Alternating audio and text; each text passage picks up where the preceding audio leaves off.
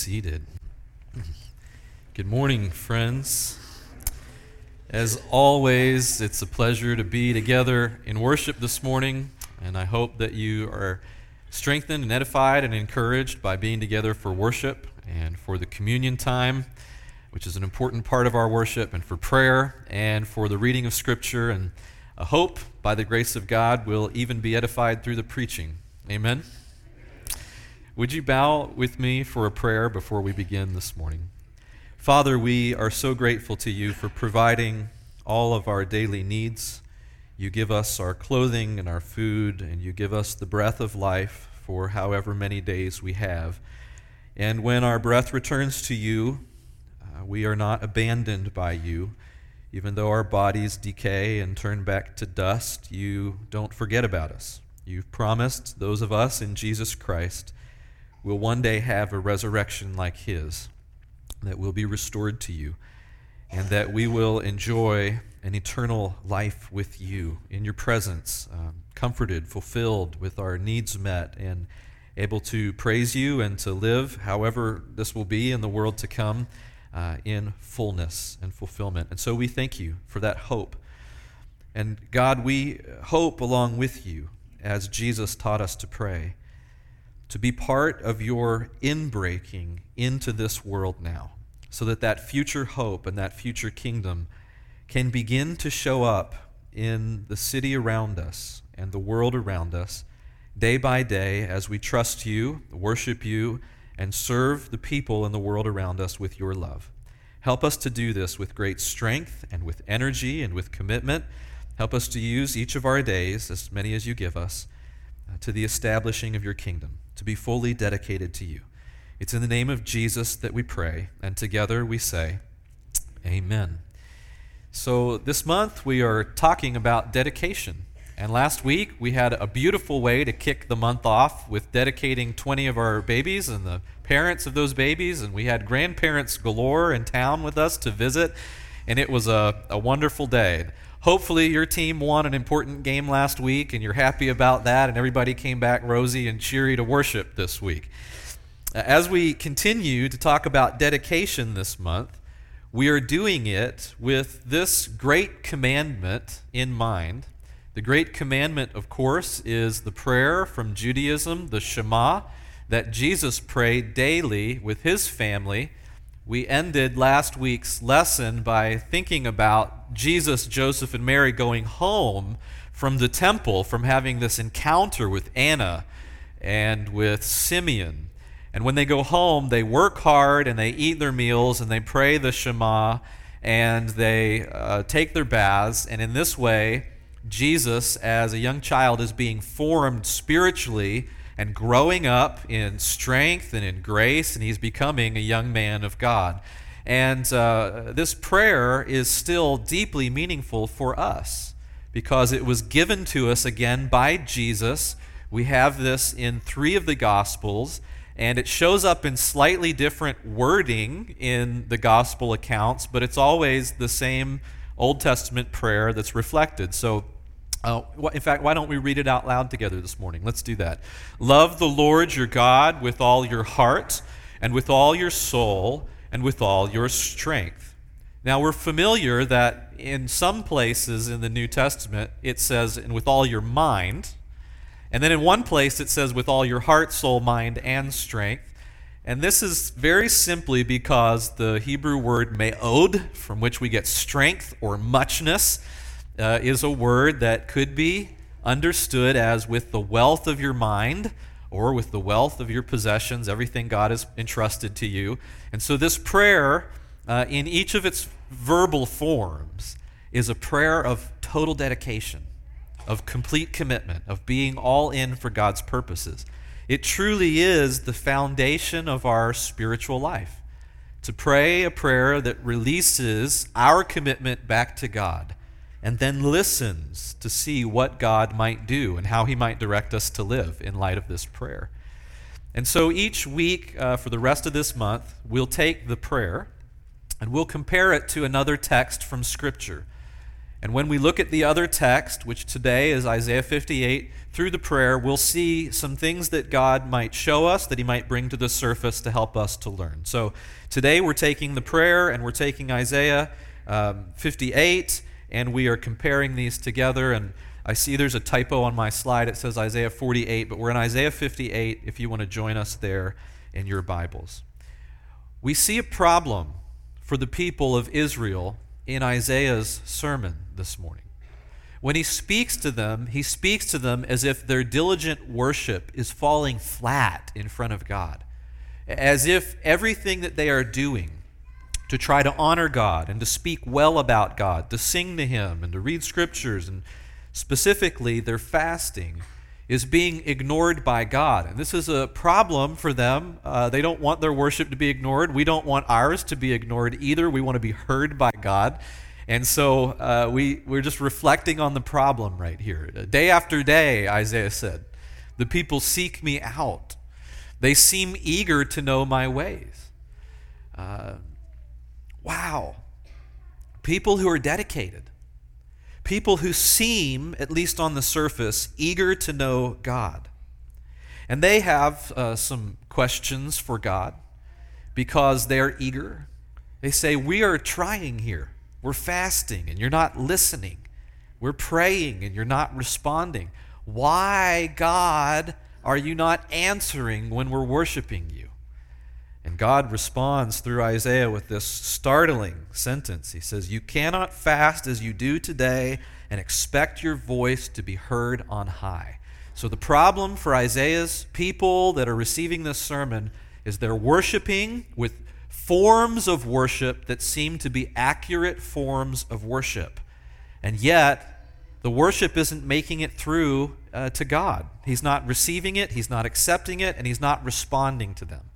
And if we learn anything from the great prayer, from the Shema, when we give God our heart and our soul and our mind and our strength, we're hoping that God is responding in kind with his love and having something to say back to us. So let's dig in a little bit to what's going on here with the people in Isaiah's time, and let's talk about it through throats. Let's talk about throats for just a minute. Okay, everybody, now this is easy for most of you, okay, but we do this game with little children when we're teaching them to identify all their body parts, where we go, I'm going to get your nose, where's your nose? And then they point at it. And then you grab their nose, and then you go, I got your nose, right? Okay, so this is very easy. You all did this like 20 years ago or 60 years ago. Point at your throat. Where's your throat? Okay, good. See, you're very smart people. You're intelligent people. Now, some of you, this might take a little insight. You're going to have to think on this one, okay? Everybody point at your soul. Okay, see, I see some of you getting it. Okay, everybody point at your soul. Some of you, okay. This is what we do when we sing VBS songs, right? Everybody point at your soul, okay? Yeah, it's the homonym, right? Homophone. So you point at your soul. So we'll sing these VBS songs where we talk about our heart, our mind, or our soul. And nobody knows where to point. Where do you point for your soul? And so they point at the bottom of their foot and ha ha ha. It's like the cobbler who put on the sign of his shoe store, I can heal you, H-E-E-L. I can save your soul, S-O-L-E, but don't expect me to die for you. This is a fascinating little word here in the prayer. Love the Lord your God with all your heart, with all your soul, with all your mind, with all your strength. The word soul that we receive in English, we think of as something that's hard to point at. Some invisible essence of our being, some interior substance, some spiritual matter. Maybe it's some kind of dark antimatter that makes up the other half of what it means to be human. I guess as a child, I often thought of the soul kind of the way you think of as Jell-O. It doesn't have any particular shape and form, and you can eat as much of it as you want, and it never fills you up. It's in there, but you don't know where it is in there. The Hebrew word that we receive that becomes our English word soul is the word nephesh. Everyone say nephesh. Nephesh. Nephesh is soul in Hebrew. And we get the English word soul. that has been influenced by years, decades, centuries, now millennia of philosophic insight, especially from the Greek and Roman cultures, that has taught us that a soul is this immaterial other part of you that's all over in here and yet nowhere at the same time. It's the jello substance. But when the Hebrews used the word nephesh to talk about a person, they were using the word for throat. Nephesh means throat. So the writers of the Hebrew Bible can say, my nephesh longs for God in the Psalms. I'm thirsty for him. In a dry and weary land where there's no water, my nephesh, my throat is parched for God. And we would often translate that then in the English Bible, my soul longs for you. Whenever the Hebrew authors talk about a number of people in an assembly, they might number it as there were 450 nephesh in attendance that morning, 450 throats. Okay. Now, we don't talk that way, do we? We don't count people by their throats, but we might say there were 450 souls on the airplane. And so when we count, sometimes we do something similar to them. We count souls. But by souls, we mean people. And this is what they meant when they said throats. The Hebrew authors aren't talking about some mystical other substance or spirit. They're talking about the living, embodied person. So in Genesis, when God creates Adam, it says he made him a living nephesh. When he breathed the breath of life into this body of dirt and dust, he became a living nephesh, a living soul, a living throat. And that, in a culture that isn't quite as scientifically advanced, makes a lot of sense, doesn't it? How do you tell if someone is alive or not, if the breath of life is in them? Well, is there anything going in and out of their throat? You might lean down and you lean in front of their mouth and you see if there is. And so it's by our throats that we eat. It's by our throats that we breathe. It's by our throats that we praise and sing and worship and pray to God who has given us life and food and all of these gifts. And so the nephesh, the throat, the soul is the embodied person. So for the Hebrews, again, to put it one other way, it's not as if you are two parts that can be separated and exist separately. It's as if when God took the dirt and he took the breath of life and he put them together, you became this new thing, a living nephesh. It's two things that can't exist exactly the same when separated. This is also what we see about fasting in Isaiah's sermon today. Two things that can't be separated and still be meaningful component parts. If you rip the breath of life out of a person, they return to dust. If you rip the kind of worship that God is looking for out of a person, their worship turns to dust. It becomes flat. It dies. And so Isaiah is preaching to the people here about this kind of fasting, another use of the nephesh, of the throat, in which for a time the people choose not to swallow life-sustaining food for some purpose. They choose not to ingest for a cause. And in particular, the cause that they have chosen is to get God's attention. Listen to us, God. Why are we fasting and you do not hear? Well, God responds, is this the kind of fast I've chosen? Is this the use of your throats that I've got planned for you? Is it only for bowing one's head like a reed and lying in sackcloth and ashes? Is God's way of saying you can fast in a technical sense. You can have technical humiliation of the body in worship, and yet it hasn't reached to becoming true worship. There is no breath of life in your worship.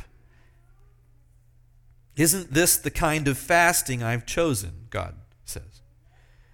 To loose the chains of injustice and untie the cords of the yoke, to set the oppressed free and break every yoke. So for God, there is a component of action, of human compassion, of seeing the needs of another person while I am in my fasting, while I am hungry. It draws my attention to the fact that there are others who are more hungry. While I am denying myself, it reminds me that there are others who are also denied. And I feel my heart begin to love them and extend towards them with an open hand. And then God says, there is life in your worship again. There is life in your fasting. Is this not about sharing your food with the hungry and providing the poor wanderer with shelter? And when you see the naked, to clothe them and not turn away from your own flesh and blood. God says, this is what I want your worship to produce.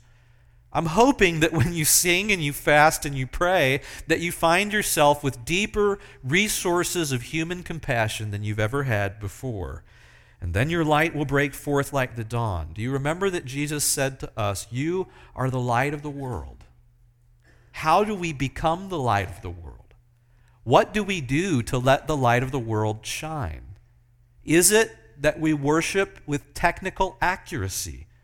Well, it's not less than worship, but it is certainly more than empty forms of worship.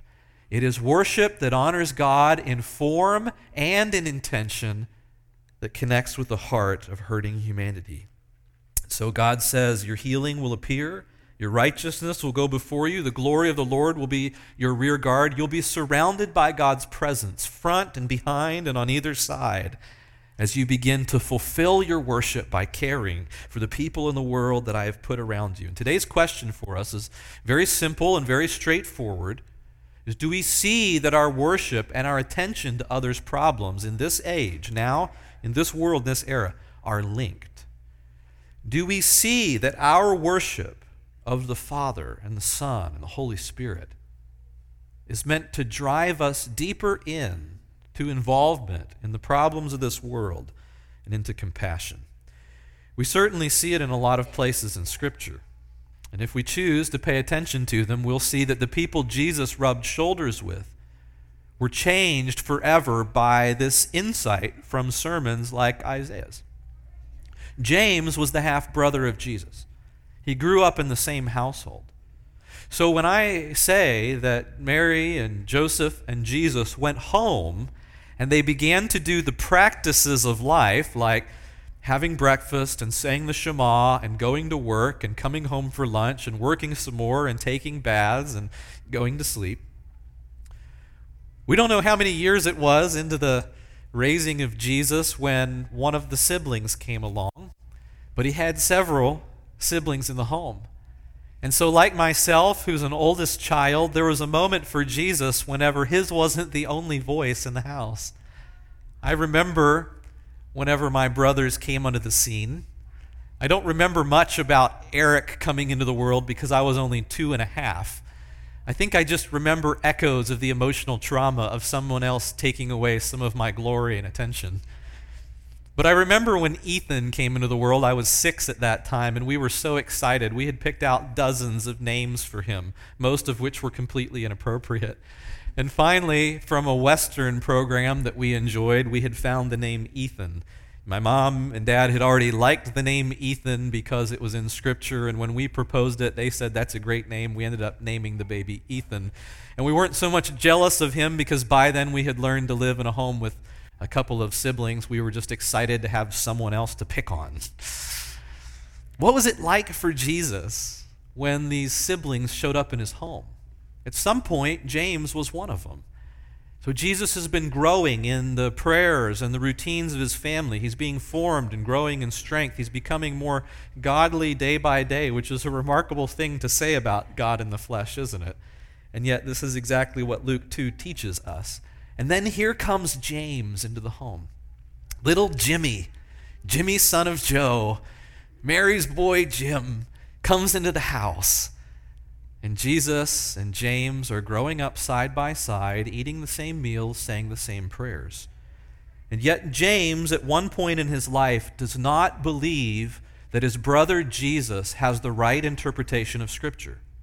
When Jesus is teaching, preaching, and finding disciples, his brothers and sisters and mother show up to take him home because he's an embarrassment to the family. James is among those who come to take Jesus home and say, he does not have this right. We're sorry, everyone. He's out of his mind. And yet later, Jesus' brother James will write these words because he has rubbed shoulders with Jesus for long enough and had his mindset changed about what God wants from us and what worship is all about. So, Jimmy will write, religion that God our Father accepts as pure and faultless is this, to look after orphans and widows in their distress and to keep oneself from being polluted by the world. It is both about technical obedience and some humiliation and from keeping yourself from becoming worldly. But it is also to be engaged in the world by caring for those people that God has placed in front of us. These are two halves or two sides of the coin of worship. This is what embodied worship looks like. Just like embodied breath of God creates living souls, living beings, living nephesh that cannot easily be separated. Living worship creates good deed doers, hospitality givers, mercy sharers, food providers that change the world around them. And I think there are lessons for us to learn as a church body and as individual worshipers today from these ideas from Jesus and James about what it means to be a truly embodied worshiper of God. If we spent a few minutes thinking through how worship works for us, I wonder what we would discover about its effectiveness. I wonder if we ever are plagued with the same questions that Isaiah's people are plagued with when they say to God, we're praying, we're trying, but we feel like we're not being heard. Do you ever have any prayers that you offer about the state of our world or about our county or about your family or about our nation or about your own maturity or about your health that you feel like aren't being heard? And Isaiah, through Jesus and James and other scriptures, might say to us, there are some patterns of worship deterioration that we could look at to see, am I living in this downward cycle of forgetting what I'm called to in worship? One step often looks like this. We don't set out to forget about the people in the world that are hurting. We simply become unaware of others' problems. As we have our own burdens and we focus on all of our own work and responsibilities, and as maybe we have been taught that worship is otherworldly and not this worldly minded, we become less and less aware, maybe apathetic, maybe simply forgetful, but we start to think of worship as something that we're doing to invest in the kingdom to come. We're getting jewels in our crown or rooms added to our mansion by worshiping the right way. And meanwhile, God is thinking, but with your prayers and with your fasting, you could be bringing mansions and jewels into the world now to solve problems of the people that are next to you. We might find ourselves cycling down again a little further into this disintegration of having unresolved emotions. I think all of us experience this from time to time, and it's a gauge or an insight for us on how we're doing in spiritual health. Do we find ourselves upset in every news cycle by what's going on in the world around us? I'm not sure it matters so much which kind of news you're consuming. Do you find yourself to be frustrated, enraged? Do you find yourself to be grieving, to be tense, to be wishing that we could just flee the world and all its problems? When I feel these ways, when I see things posted on Facebook or running through the cable news networks and I find my heart beating faster, sometimes God gives me the grace and the awareness to ask, why? What is happening inside my heart at this moment? What could I do about it? How could we think differently about these cycling emotions and frustrations that cause us to begin to point the finger and blame others until sometimes we find ourselves at this final lowest level of disintegration in our worship? where we become so frustrated for so long by unresolved emotions that we then reintegrate them into our worldview, but we leave them unchecked. So we feel that now, because the world is so messed up, because people are so wrong, that I have a right to level them or to blast them with my truth. In volleyball, you watch people, bounce this ball back and forth over the net, back and forth with the final intention to, at one point, be able to set the ball up so that you can spike it in their face. Amen, church? This is why we love volleyball.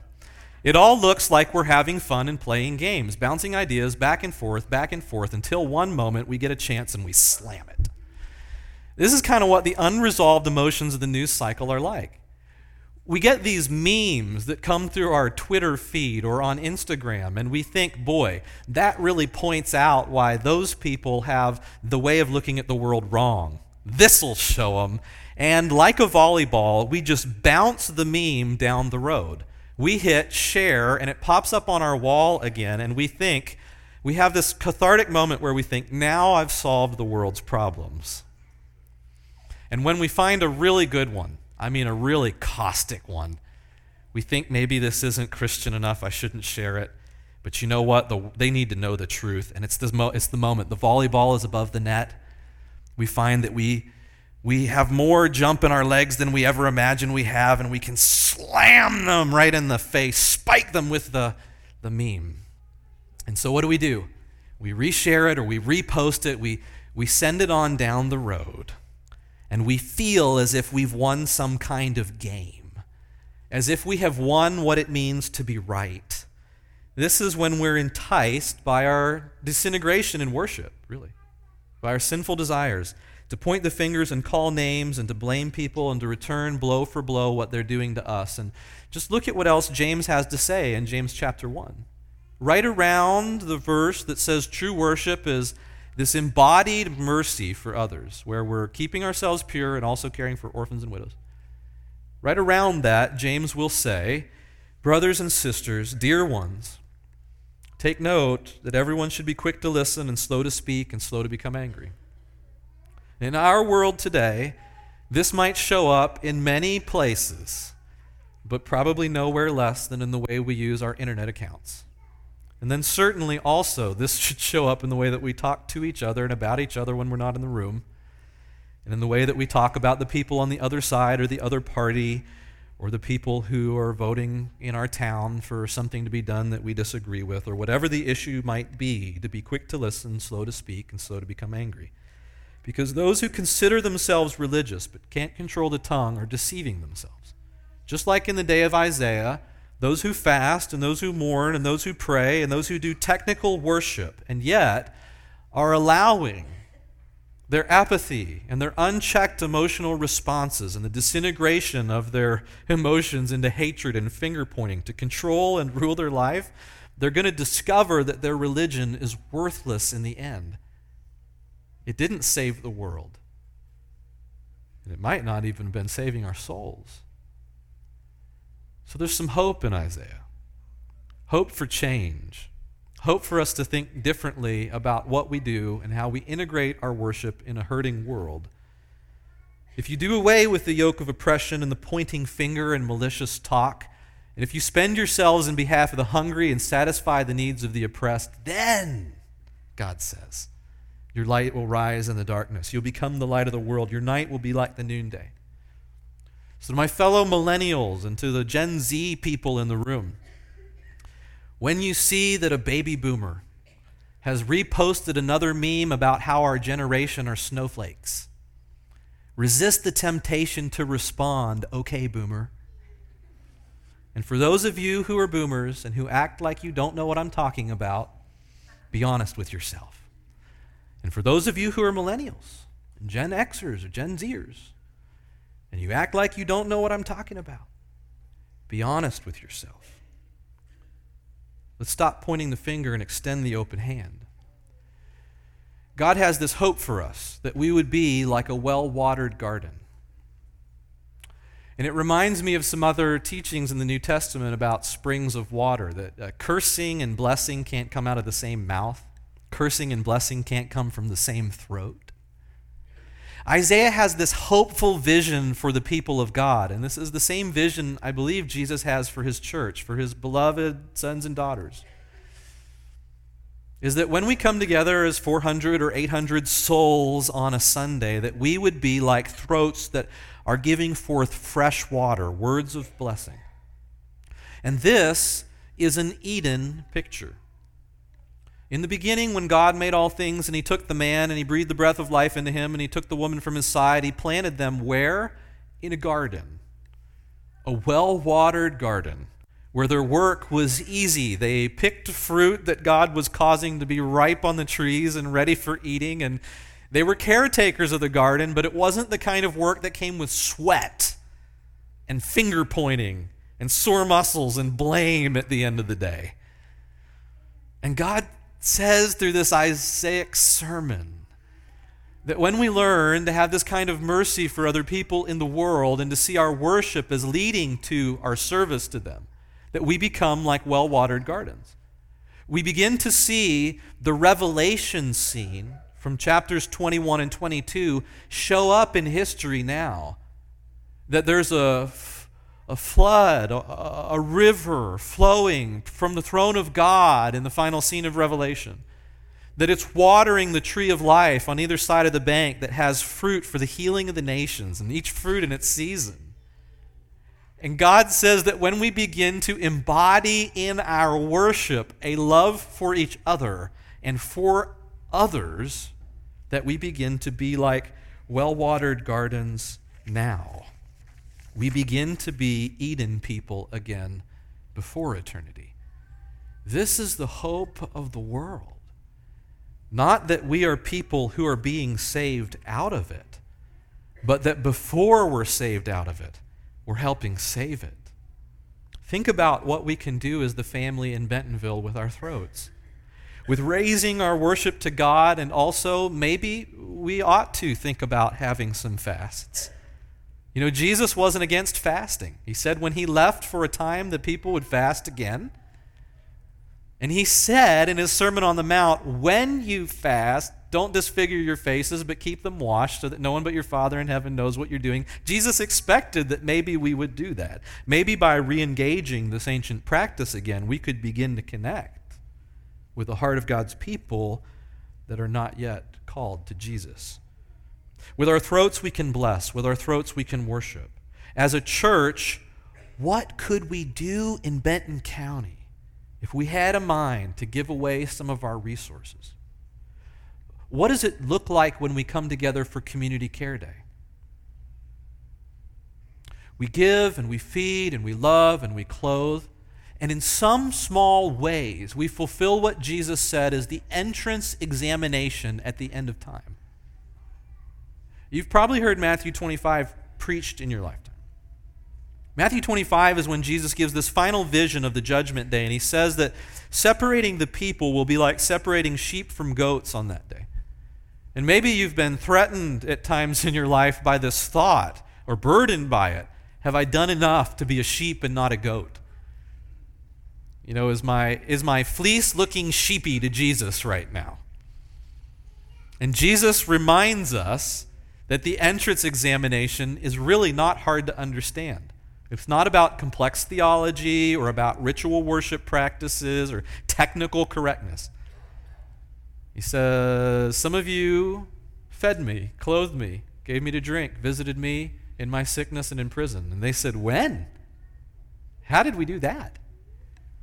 Whatever you did for the least of these, you did for me. And then he looks to others who, like Isaiah's day, they worshiped technically, accurately, perfectly. And Jesus says, I don't know who you are. You didn't feed me. You didn't clothe me. You didn't. Jesus, when did we even have the opportunity to do that? What moments of our life are you talking about when we denied you blessing, Jesus? We've spent our whole life blessing you with the praise of our throats.